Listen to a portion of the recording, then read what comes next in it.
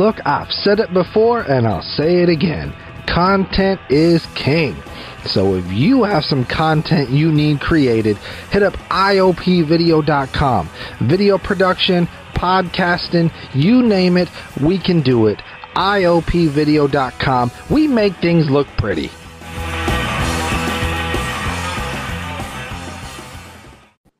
Look at that voice party, everybody! Oh,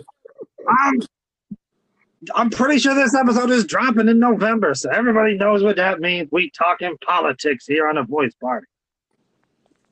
And today, we got a very special guest with us. Guest, tell everybody who you are and what you do. Oh, me? Jael. Yes, sir. Jael myrick, and I'm right now currently a Richmond City Council member on my way out. But yes, that'll be an intro. Yeah. On your way out, but it's a strange political time, right? It is a strange political time. Man, in a lot of ways. Every time I look at the news, I cringe. Like, what's gonna happen today? How can you not? If you can't, something's wrong. If you're not cringing, if you're looking at the news right now and it all looks normal and A-okay to you, there's a problem. Man, like, where do you even start? Like, that. Yeah, Exactly. That's in the midst of being in the pandemic. For you, how are you guys working extra in a local politician level? Like, how has that affected you guys? It's different, but we definitely had to at first pass some policies to regulate things under the shelter in place. A lot of that stuff is mostly handled by the county and whatnot, but there were things that we had to do around, protection of tenants and obviously the basic one is making sure that folks can't be evicted, but also, how long people have to pay back that rent that piles up when they're not working. So, or when they're not working because of the shelter in place. So, yeah. I had to do some things like that related to it. The state took over actually that portion of it though, like I think this month, but prior to that it was under the local ordinance that we had done in Richmond. And it's just dealing with services in a different way. And of course, a severe hit in our budget, which we knew. I mean, the city of Richmond has had financial trouble for a long time. But so we always knew that if it was, we got hit with something, we would be in a really tight place, and that happened, and we were, and we are, we were able to sort of get a budget passed. But we're facing some serious financial challenges as a result of it as well, as a result of COVID as well. So, yeah, there's definitely some big hits. I got a lot of, I talked to a lot of people in Richmond. It just to clarify, because you just mentioned something that was that's kind of important. Is there a certain amount of, I guess, waiting a time that people have to pay rent? Yeah. So because I talked to a lot of people who are struggling, man, who don't know a lot of this. Yeah. So, well, first of all, there's an eviction moratorium, and again, at this point, it's statewide. When we were first dealing with it, the states was sort of weak in its version of it, and we had to sort of do our own version locally. And there was a county, so there were multiple versions. But eventually, the state passed a policy that supersedes everything. So at this point, I think it's on the state. But what the city of Richmond did before that happened is we said that, okay, obviously there's an eviction moratorium, but also if folks are, piling up, if folks aren't able to pay rent and they're piling up, months back that they owe, we said that folks should have at least 12 months to pay back what they owe. So you can't say that the minute the shelter in place is over, okay, now I expect you to, pay full. Yeah, exactly. Yeah. Like 8 months worth of rent all at once. So we said that you have to give people a year. Now, again, because the state superseded us last month, that year actually started counting, I think, in the month of, it's a year from September, I think. Oh, okay. So not a year from March. That would have been horrible. No, exactly. It's a year from when the shelter in place ends, or from when the Richmond version of it ended. And the Richmond version of it ended September, I think, is when the state version superseded us. I hope that all makes sense. But anyway. Yeah, right. So, so it would be a year from then. And if the state, but the state shelter in place and the state tenant protections are still in place right now. So, as far as we know, that's going to be until March of next year, but that might also get extended past that. So there's going to be some other extensions beyond the year Richmond gave, based on when whenever the state decides to end, right, shelter in place. So like, if the state continues it, like right now, I think they said it's expected till March. I think people probably expect it to get extended even more. So the lockdown. Well, I don't know, but I think at least in terms of the tenant protections, I was told until March or something like that. So, so if the states is until March, then it could, it's gonna depend on that when the state part ends. But at the bare minimum, because of what Richmond did, there's at least a year from this September that people have. And now, compared to other cities, how, like, as far as numbers go, what was Richmond one of the big ones as far as affected by cases of COVID that you were aware? No, I mean, we're definitely impacted, but because it's a small city. We're I don't think we're impacted at a higher level. I know East Oakland got hit hard, but from what I had heard, we definitely got hit. And it's not over. So I'm saying that who knows what the numbers are going to look like next week but we weren't hit sort of worse than other cities our size. And I actually think, there was this really, I don't know if you guys saw it, was this really condescending, stupid article from some Southern California newspaper about, and this was like early on, and this was like back in maybe May or June or whatever, but about how shocking it was that Richmond's COVID numbers were so low. I think I've heard they're about like, that. a community like this, they must have high COVID because it's a poor community and they're black and brown, so they must all have it. What's going on? And then like these people, it's crazy how outsiders look at us. But I think our numbers are generally lower because I think culturally, people in Richmond just kind of like try to mind their business. You know what I mean? Yeah. Like, it's kind of our Go culture. working home. And frankly, unfortunately, because of Chevron, we all know what a shelter in place is. Like that wasn't a new thing for us as it was for other cities. Obviously, that those are more extreme versions of it. I have a theory also. But so I'm just saying, I think, culturally, but who knows? And like I said, this is a thing that's still happening and numbers are growing every day. I have a theory on that. Yeah. And we said, I think the Chevron fumes keep the COVID at bay. No, I'm just kidding. I'm kidding. No, that I also like. I wanted to ask you this on with the pandemic happening, and then we just had those fires where for one day the sky was orange. Politically, like how are you keeping people from like going crazy? Because I mean, it's just it feels like the apocalypse at some points this year, Yeah. I don't have an answer for you on that. I mean, we're at a place right now where there are so many forces at work that are way beyond my pay grade. Definitely. But we all just got to do what we can in our communities and try to hope for the best and make sure that we play the role that we can play to try to make things better. But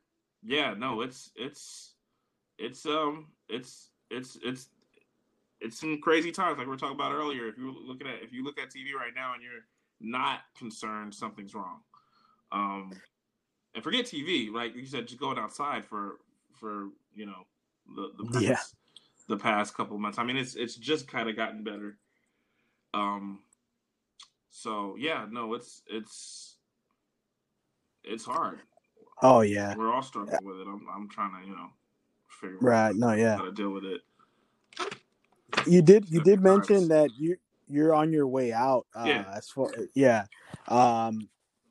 Is it I know we talked about it before we started recording, but why is are you just you said you're just done, you've done it for 8 years now, right? Yeah. So this yeah, I've kind of the classic two terms, right? Mm-hmm. 8 years. I think it's enough, honestly, for anybody. But you could run another term, right? I mean, Yeah, just Richmond has if no you term limits, okay. except for I think the mayor seat has term limits, but the city council has no term limits. Nat Bates has been on that city council on and off since literally the 1960s. Tom Butt has been on that city council since the 90s. Mm-hmm.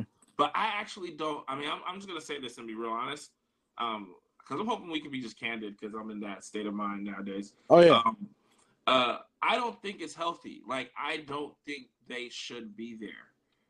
The people who are on the council for a long time, I don't think it's healthy for them or for the public, because I don't think it's healthy for their decision making process. There's something about certain types of elected office, and Richmond City Council is definitely one of it, where there's so much drama and there's so much put on you that you can't help but become a narcissist. If you're not, like, Mm-hmm. you could be the most humble person in the world going into it. Your ego is going to drive you crazy because the process just does it to you. And I've seen so many of my colleagues who don't know that they've kind of lost it when it comes to certain situations. And it's and I could easily, and I'm not saying that I'm better than that, because I'm saying I could easily become that and not notice it, right? So Right. I think people need to sort of serve their time, move on, and make room for the next. And I'm excited about the next generation of people like Dennis Johnson and Melvin Willis, and even Ada Racinos when she was there. I'm excited about the fact that I was like the first of our generation, and then now it's like a whole gang of people behind me. So I'm like, yeah, let that rock. Let that fresh wave hit in, and those fresh ideas. Yeah. Exactly. Just Right. wrote. You have to do that. But I want to make this part clear, because I don't think people understand this about politics.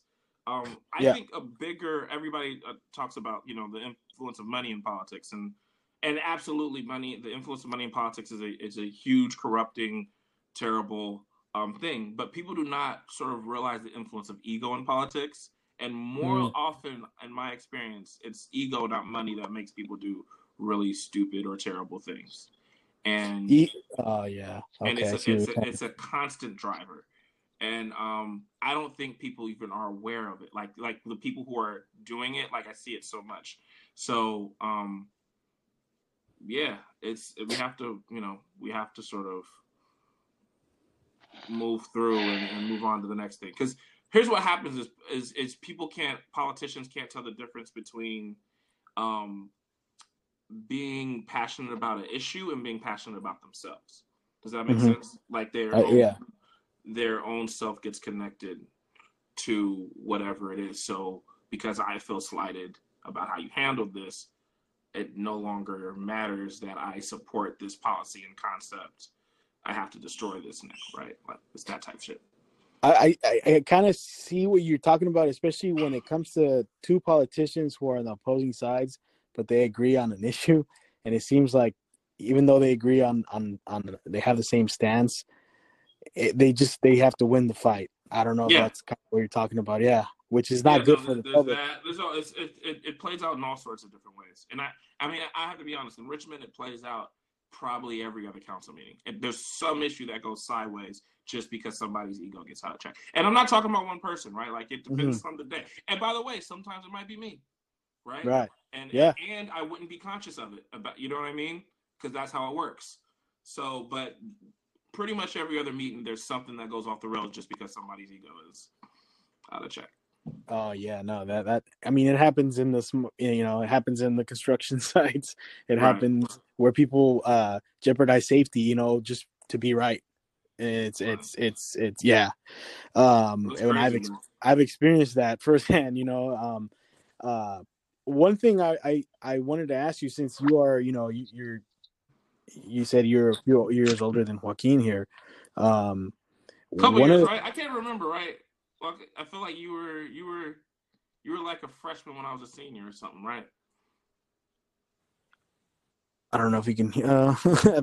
Yeah, You he's there? I believe. What is he? 32. Yeah, I yeah, yeah. think. So I'm Yeah. 35. Oh, okay, Yeah, okay. yeah. Well, that's. I think. I mean, I'm 30. I'm going based Mm-hmm. on what I see with the younger generation. We have a bit of uh, a cynical view at politics, Absolutely. Yeah. and it's hard to when you look at stuff like the debate the other day between Biden and Trump. Mm-hmm. It fuels that even more, and it kind of gets you away from dealing with politics, but also with local politics. With I think in the at a very personal level, it's somewhat. I mean, they're both important, but just as important as voting for the presidential elections. Um, have you felt like you've had a big impact in getting a lot of the youth in Richmond involved in politics, especially local politics? I would love to say that, though. I don't think I could claim credit for that. I think there's a lot of people um, who have played a role in that. But any role that I've played to help in that, I would be very proud of any small part that I've Mm-hmm. played. Even if just like I said, I was the first person of our generation, kind of up there. So even if just being a sort of Just a um, presence. exactly. Even if that was Yeah. something, then I love, I'm honored and humbled by it. But I think Richmond, even when we were growing up, there was always an activist energy out here. Right. Um, and there's been a lot of folks who've been doing a lot of amazing work in keeping young people in Richmond aware, and I think that's dope about our community. And um, but to your initial point about the cynicism, um, and about sort of local versus national, and I get that cynicism and it's real. It's frustrating because there's so many. It's such a self-fulfilling cycle because people are cynical and they don't vote. But then what happens is predictable is that when people don't vote, the most conservative um, forces win. Just Right. flat out. That's how it works. Because the most conservative forces always vote. And cynicism helps conservatism because if you want to do something, if you want the government to do something like provide health care, like create tenant protections, like any of the things that we talk about, um, then you need people to believe in it and to help it so that it'll work. Um, and when we all step away from it because we don't trust it, it creates a self-fulfilling prophecy, even though there are legitimate reasons why people don't trust government. Right. But what I would just say is, as somebody who's been following it since I was a kid, working in it, through a good part of my adulthood, um, and watching the elections that I watched, we would be a completely different country right now. Things would be so different if people just voted at different numbers in, say, 2000 or 2010 in that midterm election. Like, Mm-hmm. we blame Obama for a lot of shit, but what would the Obama administration look like if the people that voted in 2008 just also voted in 2010 and Yeah. actually had a Congress to work with that entire time instead of having to compromise? People are always like, "Oh, why are you compromising?" He has to compromise. He doesn't have a choice Yeah. because we didn't vote, and now he has to deal with um, pseudo fascists in the Congress. And now, of course, those pseudo fascists are in the White House and the Congress, or at least the Senate, that is. Yeah. Um, and about to take 6 seats on the Supreme Court, like it matters. And so, Yeah, because it's not just the president. That's the thing about democracy. That's right. the people don't. Yeah. So, but the president matters too, again, because those, you know, those Supreme Court seats, if nothing else, but also for so many other reasons. And it's important to be involved locally, but people have to understand how local government is impacted by federal. I'll give you two examples right now that I've been thinking about recently. One of the things that we in Richmond have struggled with, and I have to admit did not do a good job with. We're trying to do better now, but certainly during my first sort of term on the council was a big embarrassment in terms of the way that we handled was our housing authority, the Richmond Housing Authority, and a lot of the buildings there were in disrepair, and tenants were living in very bad conditions, and a part of that absolutely is our fault. It has to do with mismanagement. It has to do with incompetence at the local level. But another part of it, that's a big part, is the fact that the federal government, and this has just only gotten worse, and frankly, this was bad under Obama, but it's only gotten worse under Trump. The federal government has made the decision not to fund housing authorities. So basically, wow. I mean, and when I say not to fund them, they still fund them, but they don't fund them for what they need anymore. Mm-hmm. So what it used to be is the city of Richmond was just sort of a pass-through of this federal money that was supposed to maintain these properties. And so the federal government has made the decision, to basically start the process of slowly defunding all that and forcing cities to either, we had to do a lot of RAD conversions with a lot of ours, which RAD conversion is a government way of saying privatization. Okay. And, none of us wanted to do, but it was either that or continue to have the buildings and the people there live in, in squalor and whatnot. So you were saying basically just so it's Richmond funding what the federal government used to fund before. Essentially, right. Yes. Right. Yeah. I mean, because basically it's us making up the gap, basically. Wow. So it's us trying to figure out how to fill the gap and trying to close it. And so we've had to do some creative things. Things are better, I think, now than they were, and I know they are better than they were in 2014 as it relates to the Richmond Housing Authority. Mm-hmm. But we still have a long way to go.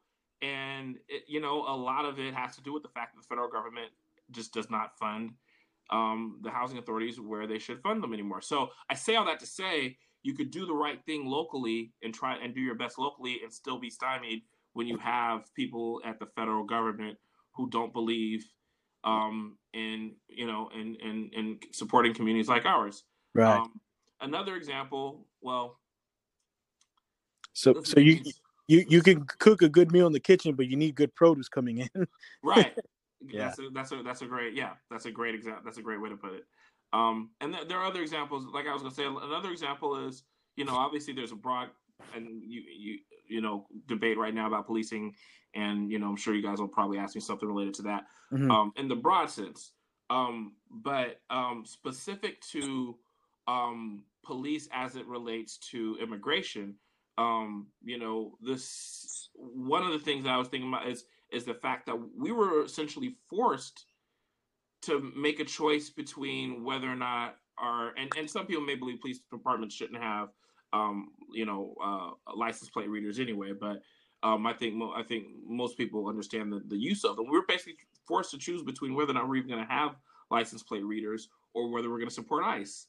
And so we don't have license plate readers. We had to get rid of the license plate readers in the city of Richmond because our values don't support, having information where it could easily be channeled to ICE while the federal government is waging a war, right, on our immigrant population. So we were forced, that's a decision that I don't think you should be forced to have to make. Right. And we chose our immigrants, of course, because that's where our values are. We chose our immigrant community. And I stand by that vote. But I think about, that's not a decision you should have had to make, and we only had to make it because we have a regime at the federal level under Mr. Trump that is literally waging war on the immigrant community, and many other communities as well, and in many political ways. So what they call what was that, the sanctuary cities, right? Mm-hmm. Yeah. Yeah. So what I was going to ask you about was something you talked about. Actually, I'll ask you this first. When it comes to like you just mentioned, a vote that you guys all have to come together and make a vote for certain things, like you just mentioned the license plate readers. When you, I guess, I'm just trying to understand your world a little bit better. When you're making a vote and maybe one of your colleagues you're close with, votes against something you're for, does that cause a lot of tension between you guys there in the room when the public isn't there? Like, is that? Hopefully not. I mean, that it's funny, that goes back to the earlier conversation we're having about egos. Yeah. I try to not do that, but I can't say that every time that's been the case. But I mean, there have definitely been moments where, first of all, if you watch Richmond City Council meetings, there's moments all the time where right where fireworks might pop off. But in terms of just because of a vote, again, I don't think I've ever sort of been that mad over somebody over a vote. Maybe I could think of one time where it was someone who I was actually pretty close with, ironically. But for the most part, I don't. There's general tension. A lot of times, especially on the controversial issues, where your colleagues are already. There may be one or two people that are in the that are deciding. A lot of times I end up being one of those people. So, but there's rarely a situation where you're no. There's some situations that I'm thinking about where I've been shocked and I've been a little angry, but yeah.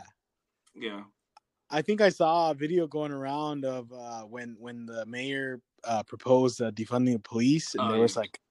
Yeah, were you in that? I don't remember it too well. Were you in that video? I just called it what it was, which was a joke. He was joking, and matter of fact, I didn't say joke. I'm sorry, a game. Which is you're playing games, he was playing right? a game. And what I meant by that, because he wasn't joking, he was playing a game. What I meant by that is he was trying to, because Tom is Mr. Support the cops. So what he was trying to do was make the issue sound as crazy as possible so that you can have a legitimate conversation about it. So, which was completely unnecessary and completely just sort of divisive. Baiting an argument. Yeah. Just. I mean, and then the conversation just got more divisive from there. But but yeah, he was playing a game with an issue that a lot of people feel strongly about. So yeah, that was definitely a moment. But again, that wasn't a moment where I was surprised by his vote. That was a moment where I was, and I don't know that I was angry. Others might have been, but I was disappointed at his. Disappointed is too weak of a word.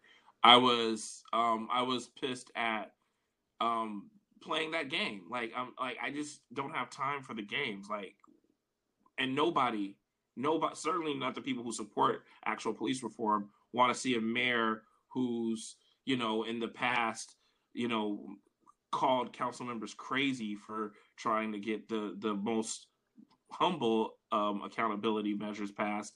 I don't think the public deserves to see that mayor joking and playing games about an issue that serious. Right in the aftermath. This is like maybe 3 weeks after the George Floyd video went viral. So this was like right in that in the heat of that. So he's just being divisive and playing gamesmanship and the Machiavellian nonsense that he does because I guess in that moment I did get a little upset. Yeah, it was a lot of tension, and I first saw it and I didn't know what was going on. I thought maybe you guys were against what he had proposed, and then I just that video was viral in the community for a while. Yeah.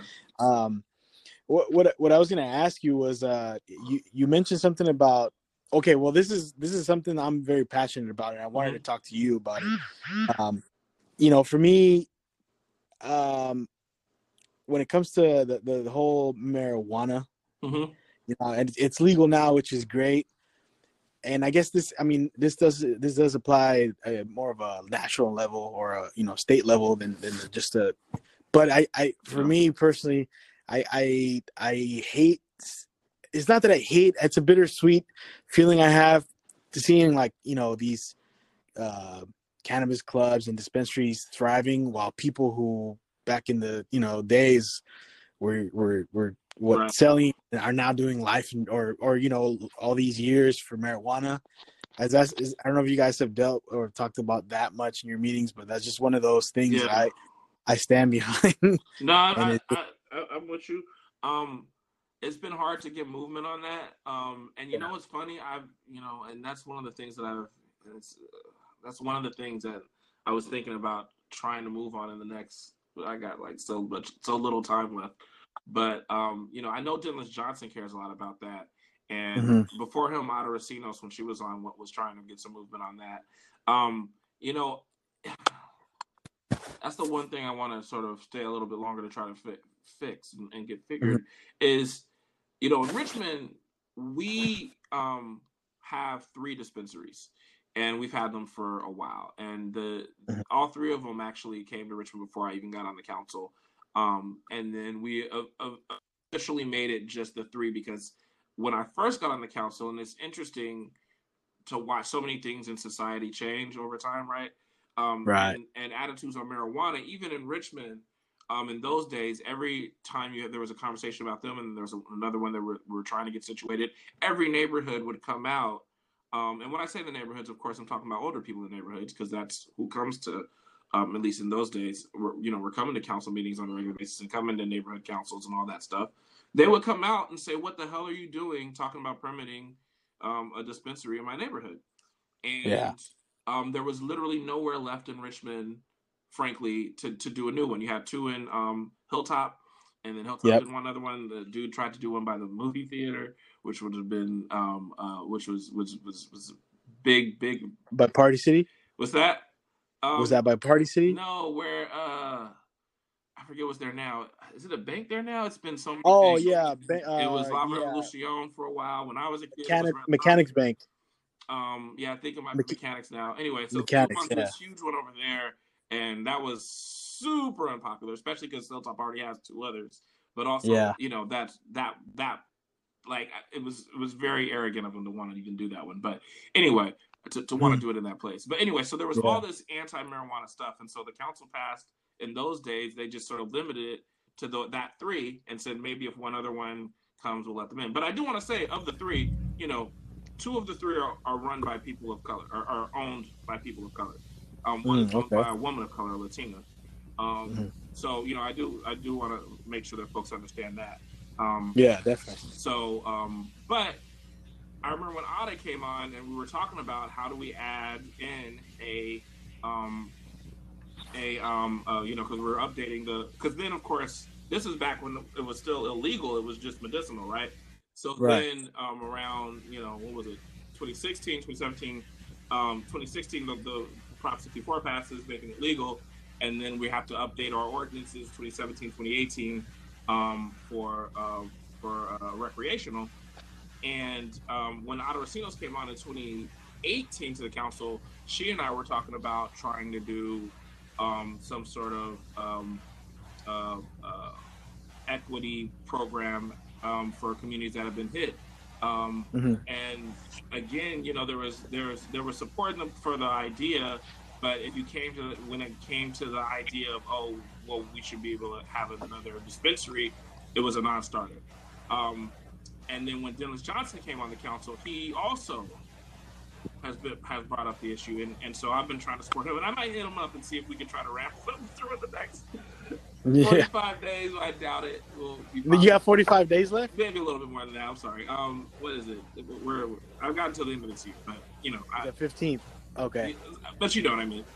Right. Okay. I'm counting the days, but I do think that now is a time for us to really look at what that equity piece looks like. We've passed resolutions and things like that for staff to get back to us on what an equity plan will look like, and so I am going to try to push and get some of that done. But I don't know if the community would be there for allowing a new dispensary for somebody who, and making it clear that it has to be someone who's from a underserved population or from a population that's been impacted by the drug war. we haven't been able to get that, which I think would be a key piece of it. By the way, I do want to mention that we did expand to basically unlimited permits as it relates to cultivation, and there's a larger number as it relates to manufacturing in the city of Richmond as well. And I think that we, but we again still need a better answer on that. So you said there is a. I'm sorry, just there's a. Because there's restrictions to cultivation. What was like a certain number, like 12 or something before, right? Yeah. I think the cultivation number is unlimited now. Oh wow! Okay, I didn't know that. I think the manufacturing number might be down to something like 12. Okay. But I think cultivation is unlimited. But you still have to get a permit, or at least we want people to get permits. I know a lot of people do without permits, but what? Okay, well, what I was going to ask you, what we were talking about earlier, and I don't think we ever got to it, was for you, since you've been there for 8 years now, what is something that you fought for while you were in office that you can say that was like one of your main fights? You mentioned something about that earlier. Something about getting people's criminal records cleared. Yeah. You want to talk about that? Yeah, I do that work with the East Bay Community Law Center. That's part of my day job. But I have had some policy stuff around that here on the city council as well. With Javanka Beckles, actually, we co-sponsored the Richmond Fair Housing Ordinance. Which was to make sure folks with criminal records actually have a chance. Since then, Oakland has actually gone farther than we went, and so that actually also is something that may need to be addressed again. But at the time, it was one of the more progressive ones, and I certainly do that work. And I'm having to talk about that a little bit as well with you. I took the lead in passing legislation statewide around occupational licenses. For people with criminal records. So, and that bill just went into effect this July. So prior to this July, if you had any criminal record for most occupational licenses under the Department of Consumer Affairs, which is the vast majority, that's everything from if you want to be a barber to a registered nurse to certain real estate appraiser, like all sorts of things. You have to go jump through all these different hoops if you had a criminal record. And it didn't matter how old the record was, no matter what the details were, you would have to go through all these hoops. And a lot of times it only means you get denied, but even if you don't get denied, sometimes just the process, you know what I mean? Sometimes the delay is the denial, right? It's very discouraging to a lot of people. Exactly. Yeah. So, we didn't solve the issue, but we got a bill passed that said, number one, when it comes to criminal records, you can only look back 7 years. So if somebody, and frankly, we've seen a lot of this, and I say this not in any, comical way, but in a serious way. If someone was a crackhead in the 80s or a crackhead in the 90s and racked up, 5 or 6 or 7, or 8 or 9, cases related to that, but today they're a clean, educated, and they go through this program to become, like I said, a real estate appraiser or a barber or whatever, then you shouldn't be looking at the fact that they were crackhead in the 80s, right? Like, it's just irrelevant. And so we finally sort of, our bill did do that. So you can't look at anything older than 7 years. Unless, of course, then you have to compromise the process. So obviously if it's a sexual crime and if it's violent and, and a serious felony, then there's certain restrictions that they can look at, but they still have to consider rehabilitation and things like that. So that's actually one of the things I'm most proud of. It has nothing to do with the city council, though.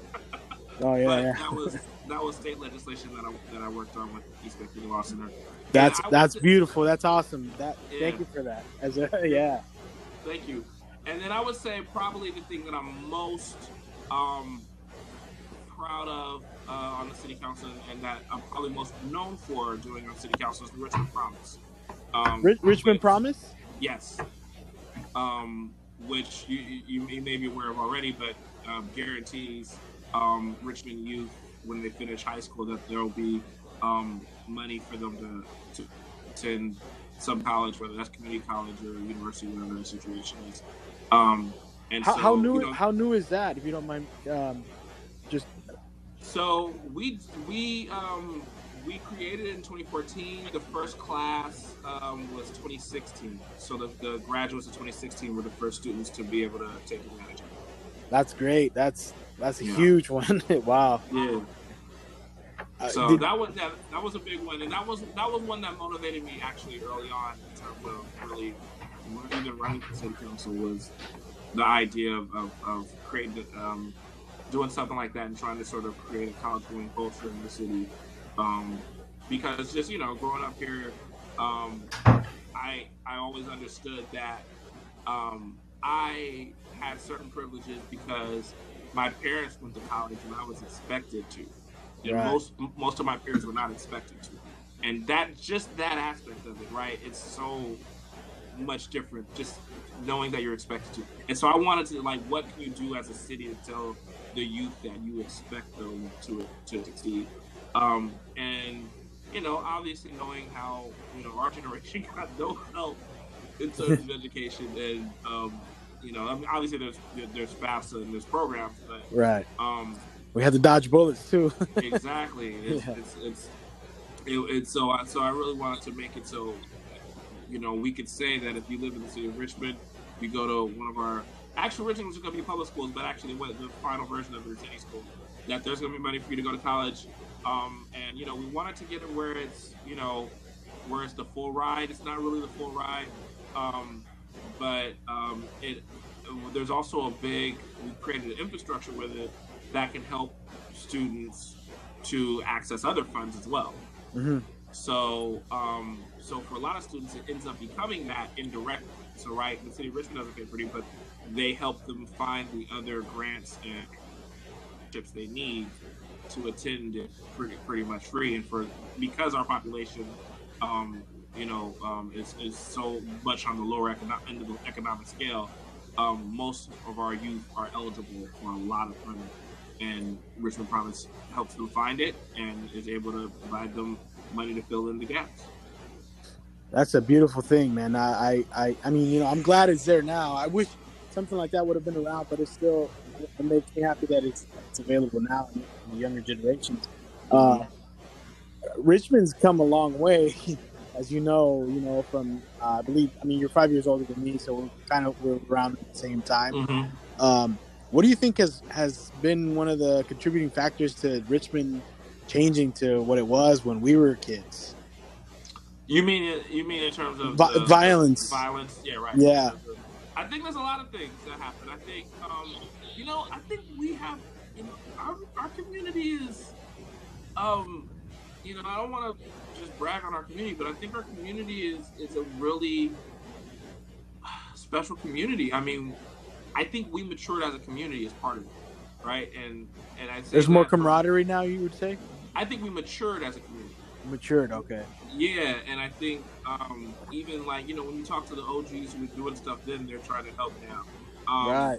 There's still definitely every now and then there's still waves. And this year we actually have seen waves of it picking back up. And some of that's probably to be expected because of the pandemic and all the craziness going on. But again, nothing is nowhere near the levels it was, like you're saying, back in the hyphy era and the 90s and all, back when we really had the reputation. And I just think a lot of it has to do with the community just matured. And I think there's a lot of different stories, and there's different policy decisions. Don't get me wrong, and I can completely be a politician and try to take it, take credit for things. But there's definitely programs that mattered, like obviously neighborhood safety, a lot of the community-related programs. Definitely the work of Chris Magnus when he was police chief around community policing back in those days, when we were able to fund community policing at that level. Right. I think all of those things played their role. But the key ingredient, I think, is the community just matured. The community just decided that they didn't want it. And I think there's a whole lot of specific examples of that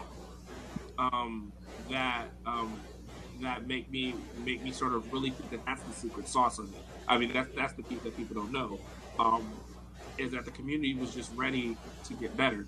So again, we still have our challenges. There's still waves of violence. There's still a lot of work to do, yeah. But yeah, it's nowhere near as it was in those days. And I do think that at the end of the day, the biggest reason is the community made decisions that just didn't want to look out. And everybody had to participate in that decision. That's important. You know, the majority of our listeners are people from Richmond. We started this because we, like we've said many times, we were just filmmakers and comedians who wanted to just have fun, and over time it's snowballed into something else. So there's a lot of young people, young listeners from Richmond listening. We've been at this for almost an hour now. I don't want to take too much of your time. What do you have to, what message do you have for young people who are kind of discouraged with politics because of everything they see going on, or something that you can say to them that to keep Richmond going the direction that it's already going? Well, I mean, in terms of being discouraged in politics, I am that as well, and that's I have to be honest. I myself am discouraged in politics, but you can be discouraged in politics and still believe in your community. Right. You can be discouraged in politics and still understand the necessity of engaging in it. And so, I guess what I would say is, so I'll do it in two levels, because I think there's the local, and then there's the like we're saying, national. Because I think a lot of things we're discouraged by have to do with the national. And even though not to say that there are not things at the local level that our people are discouraged by as well. But I would say locally, again, as I said before, all we can do is what we can do. All you can do is your best, and to try to make sure that you affect changes in the ways that you can. Nobody has all the answers. Right.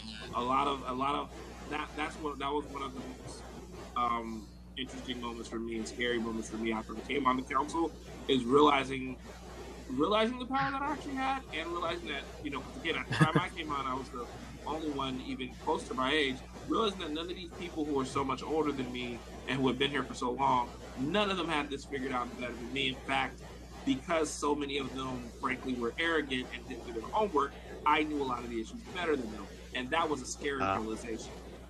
Because it's like, oh, I can't just follow you or follow you. I have to figure this out for myself, right? Right. But despite that, coming to that conclusion, recognize that that's true about you and everybody. Nobody has all the answers. Everybody's just trying to figure it out. And so all you can do is move forward the things that you believe in and the things that you care about, and push for those things. We have to engage, though, because when we don't engage, we just completely give it over to the other side. We just completely give it over to people that don't give a damn at all. And definitely. And this would be a different world if young people voted at their numbers consistently. This would be a different world if Black people voted at their numbers consistently. This would be a different world if Latinos voted at their numbers consistently. So, we should, and let me talk about the national for a second. I did not vote for Joe Biden in the Democratic primary. I would not vote for a Joe Biden in a Democratic primary situation. Right. But he got more votes. He got the most votes, and at this point, there's no question he's better than Donald Trump. It's not even. It's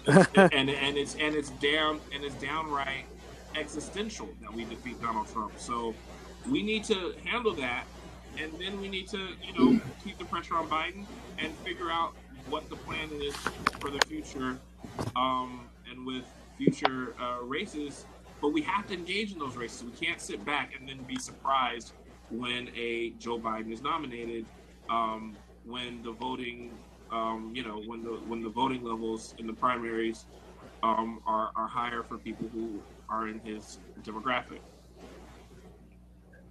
That's one of the things that hit me this time around, where it's like, we're disappointed at everything that's happened, but it's like, if we think that we can get the things that we want with only engaging with politics, voting every 4 years, then we think we live in a fantasy, Right.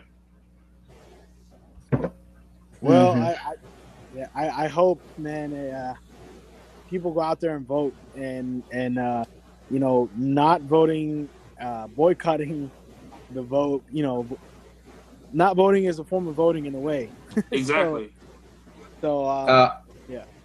I was listening to an interview with Noam Chomsky, and somebody presented that option, that argument where it's like, why vote for Biden when, if you're progressive, if you're leftist, like, the Democratic Party doesn't really represent you, and why keep voting for them when if it's just going to enable them?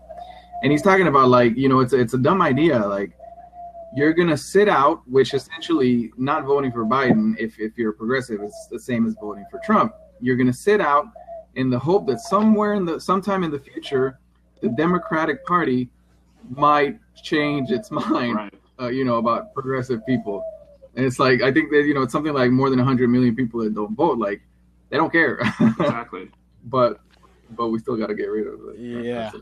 But that's a great point from Noam Chomsky. And by the way, watch. I don't know that I remember an election before where someone like Noam Chomsky even officially endorsed. I mean, he's on the left, but he endorsed the Democratic nominee, or Angela Davis for that matter. Right. At the same time, when that nominee is being endorsed by people like Tom Ridge and like all these Republicans and Cindy McCain, right? Like, that's a lot of people support the same guy from very different viewpoints, all in recognition that this is an existential moment for the United States if Donald Trump is reelected. And I think it's important to remember that. But yeah, no, Noam Chomsky's point is a very important one.